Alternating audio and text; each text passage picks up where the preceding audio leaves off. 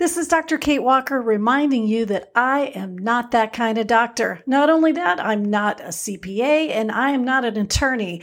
Laws change all of the time, so Texas counselors creating badass businesses should never be construed as legal advice. Always check with your trusted professionals.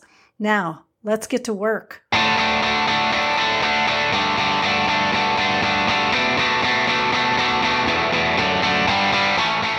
Welcome to Texas Counselors Creating Badass Businesses, where it's all about working smarter, not harder.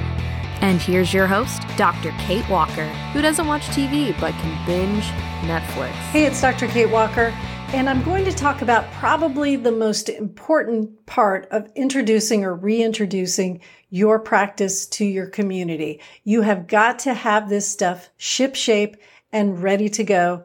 No questions asked, 100%. Figure it out. So I will walk you step by step through my intake paperwork. So by the time you finish this, you'll understand a couple of things. You'll understand, first of all, you don't have to reinvent the wheel. You can literally use my templates or anyone else's and modify it for your practice. Number two, you'll understand how to have a fair late cancel, no-show policy, how to get your policy and procedures manual in shape for the new year. All right, let's get to work.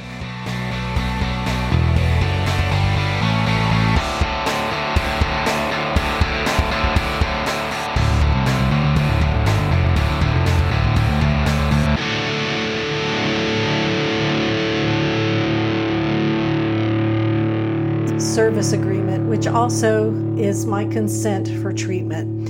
It looks a lot like other folks, so feel free to grab what you like or disregard the rest.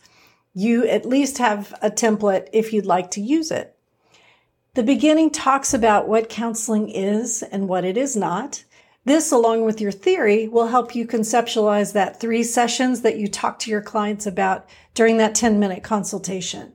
So I specifically say that my initial assessment can last up to 4 sessions. So for me, an initial assessment can last up to 4 sessions. Now, if we continue on, you'll see that I put my professional fees and changes and cancellations in the same area because they relate to one another.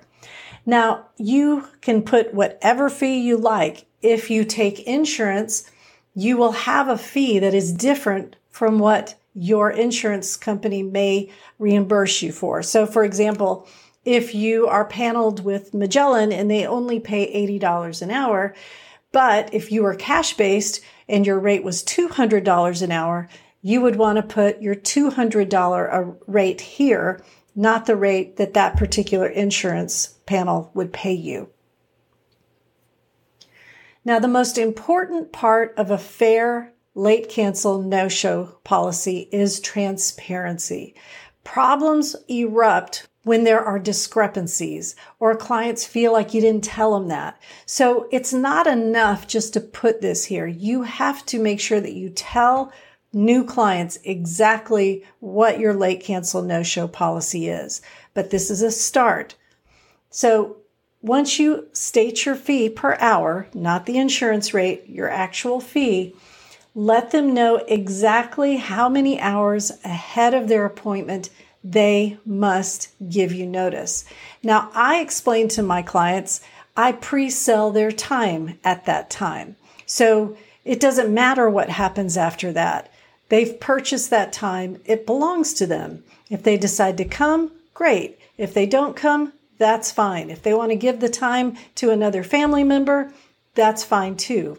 The way this is conceptualized is a face-to-face office because what I'm trying to help my clients understand is even if they had a sick child or something came up unforeseen, as long as they could get to a confidential location, they could still keep their appointment because I had HIPAA compliant telehealth options. Now that I'm completely virtual, I really don't need to have this in there. They're either going to show up or they're not. I make sure that I indicate very clearly how to contact me to let me know they're not coming. I specifically say we do not take cancellations via email. I may not accommodate cancellations made after hours or on holidays, and cancellations with less than 24 hours notice will result in a fee equal to the total amount of the missed. In other words, the entire fee. I don't do a $10 fee or a $50 fee because, again, in 24 hours, I can't sell that time again. I can't resell it. So it's going to sit empty. That is an inconvenience to me. And I want to make sure in my fair late cancel no-show policy, my clients understand that once they purchase that time, it belongs to them. It's not mine anymore. Now, I do have a policy here after 2 no-shows or late cancellations, clients will need to pay a retainer. And then if they no-show that, they have forfeited the retainer. I've never had to use that. Now, what I want you to hear clearly is this policy is fair because it's transparent. It may seem very strict, but the client knows up front what they're choosing if they cannot come. Does that take away my agency if I decide to let it slide one time, or if I know that this client has a kiddo with cancer and they had an unexpected visit to the hospital the night before? Of course it doesn't. I mean, I can still make the final judgment of how I want to enforce this fair late cancel no-show policy, but I want you to keep in mind countertransference.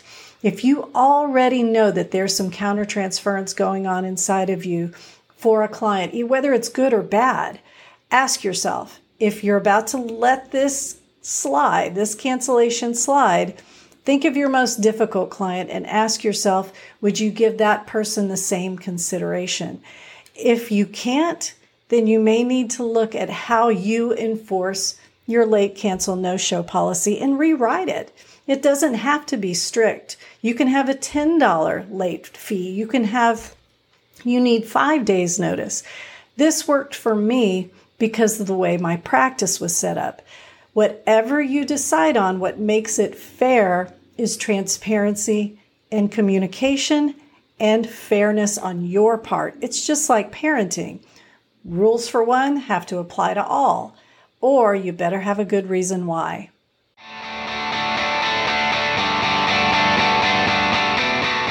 I'm Dr. Kate Walker, and this episode is brought to you by the 40-hour training to become a supervisor in Texas. Not just any training, but the Kate Walker 40-hour LPC LMFT supervisor training, completely online. It's the only all-in-one 40-hour LPC LMFT supervisor training course and community designed to grow your skill set and give you more research-based resources, all in less than 30 minutes a day. No bots, no BS, just a great course to get you up to supervisor. The Kate Walker Training 40-hour LPC LMFT supervisor training course. Check it out.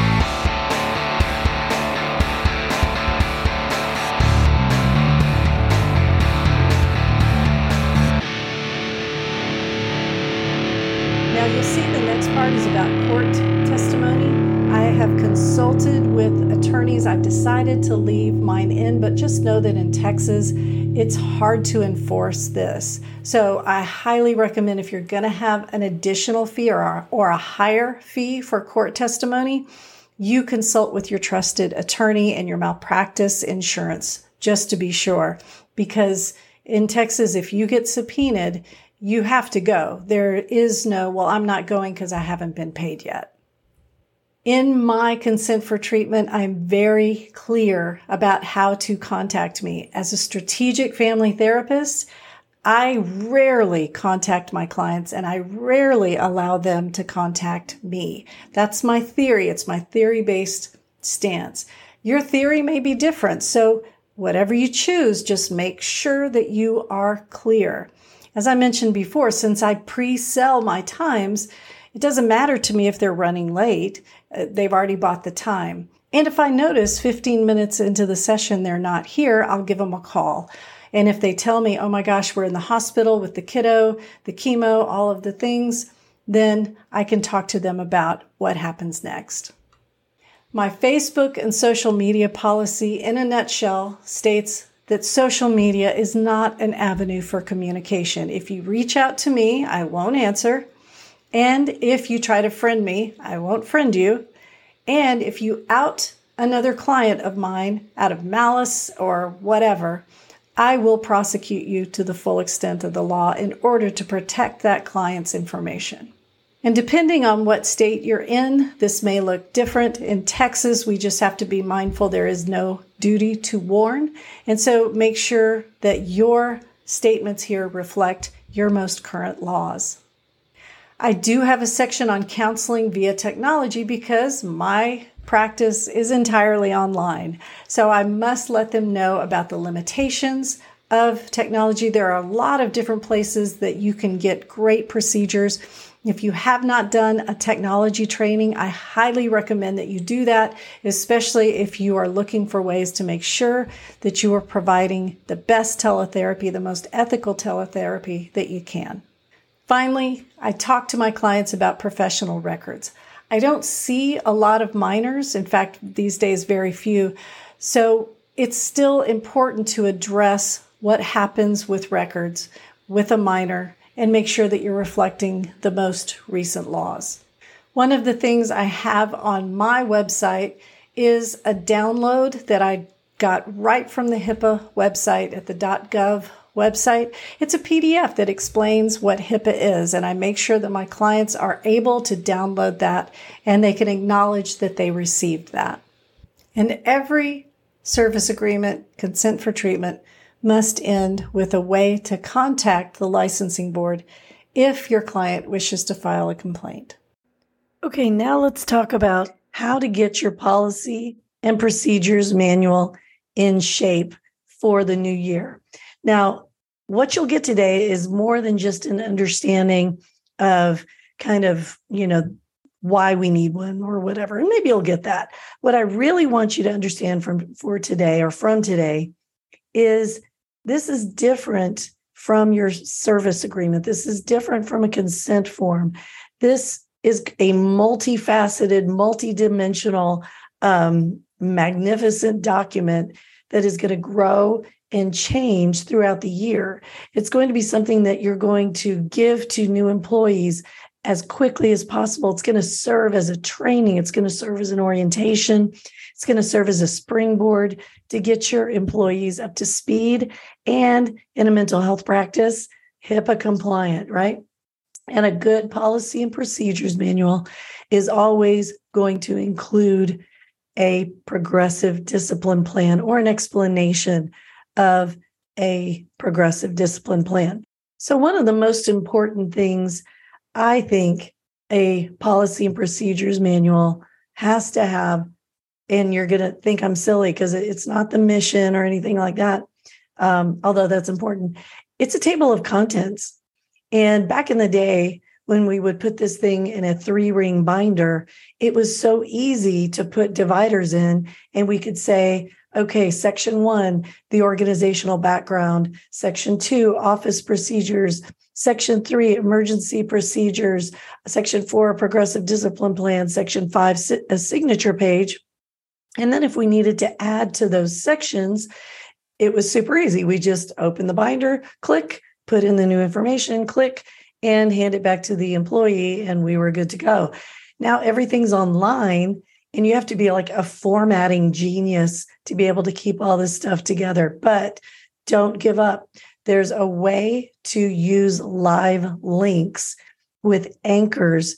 And I can't teach you that today, but it's definitely something to look into if you're wanting to make all of these comments, all of these sections of your beautiful table of contents, something that your future employees can just click and it goes there immediately.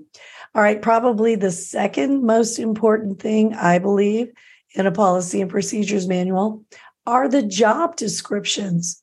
Now, how many times have you heard people say, well, that's not my job? Well, that's not, and it drives employers crazy, right? Because we're like, it's everybody's job. If you see a piece of paper on the floor, you pick it up. It's not just, the person whose desk it's under. Well, systemic thinker that I am, what I know happens there is it creates a lot of resentment in the office because your morale is only going to be as good as the employee that you let get away with the most stuff.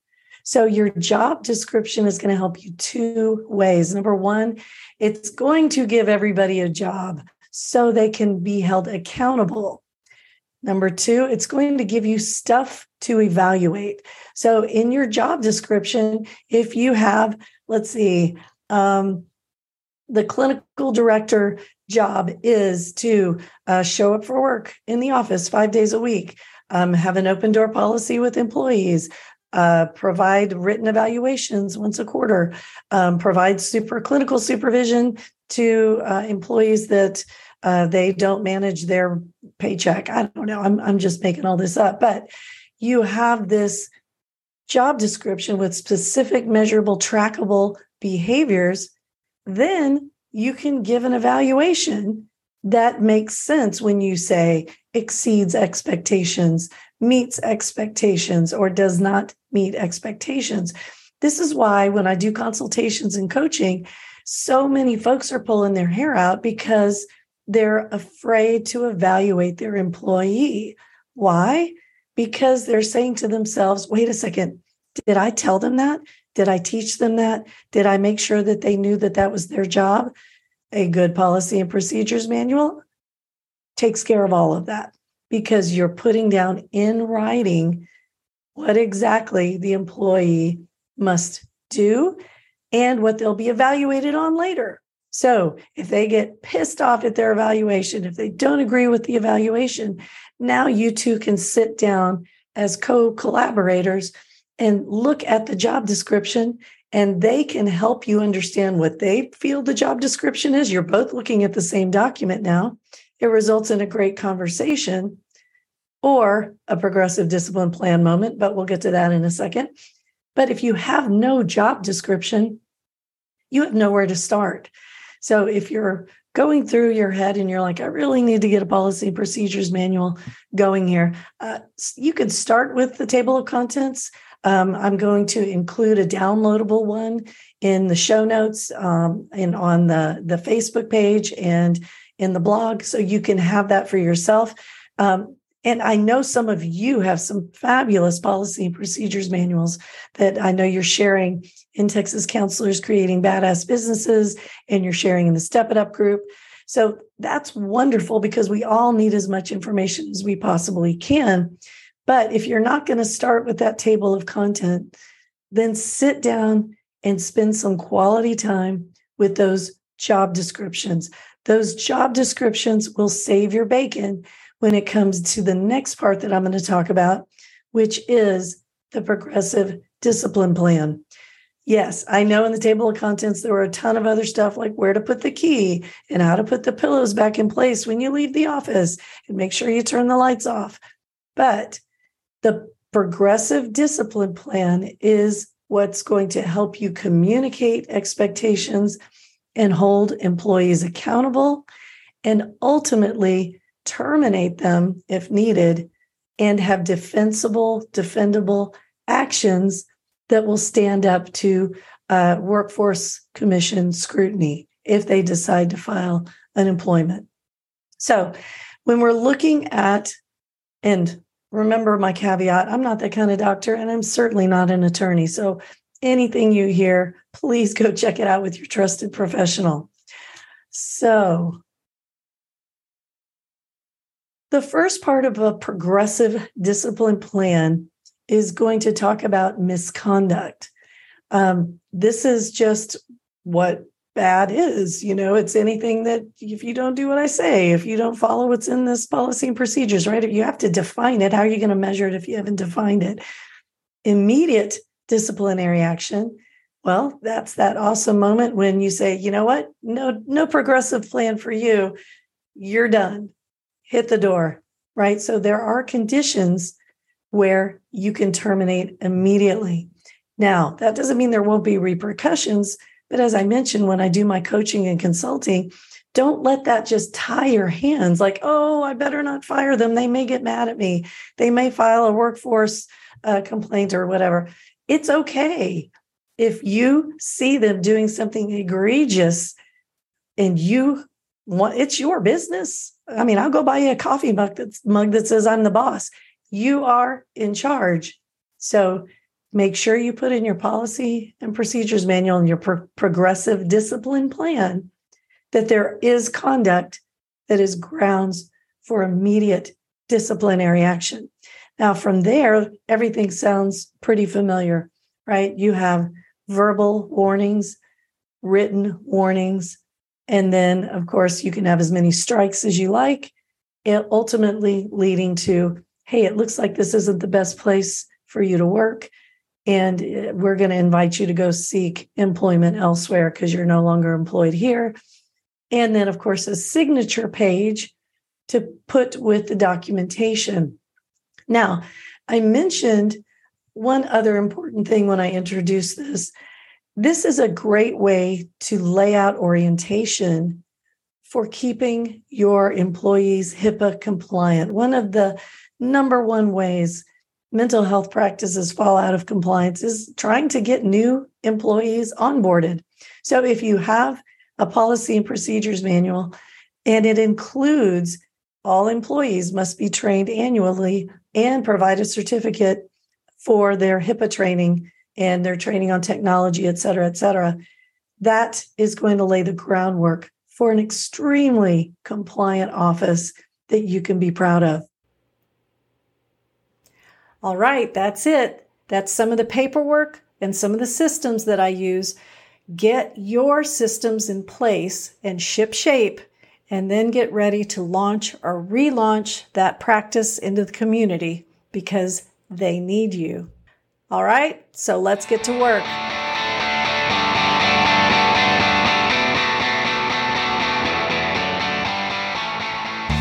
I'm Dr. Kate Walker. Thank you so much for listening to Texas Counselors Creating Badass Businesses.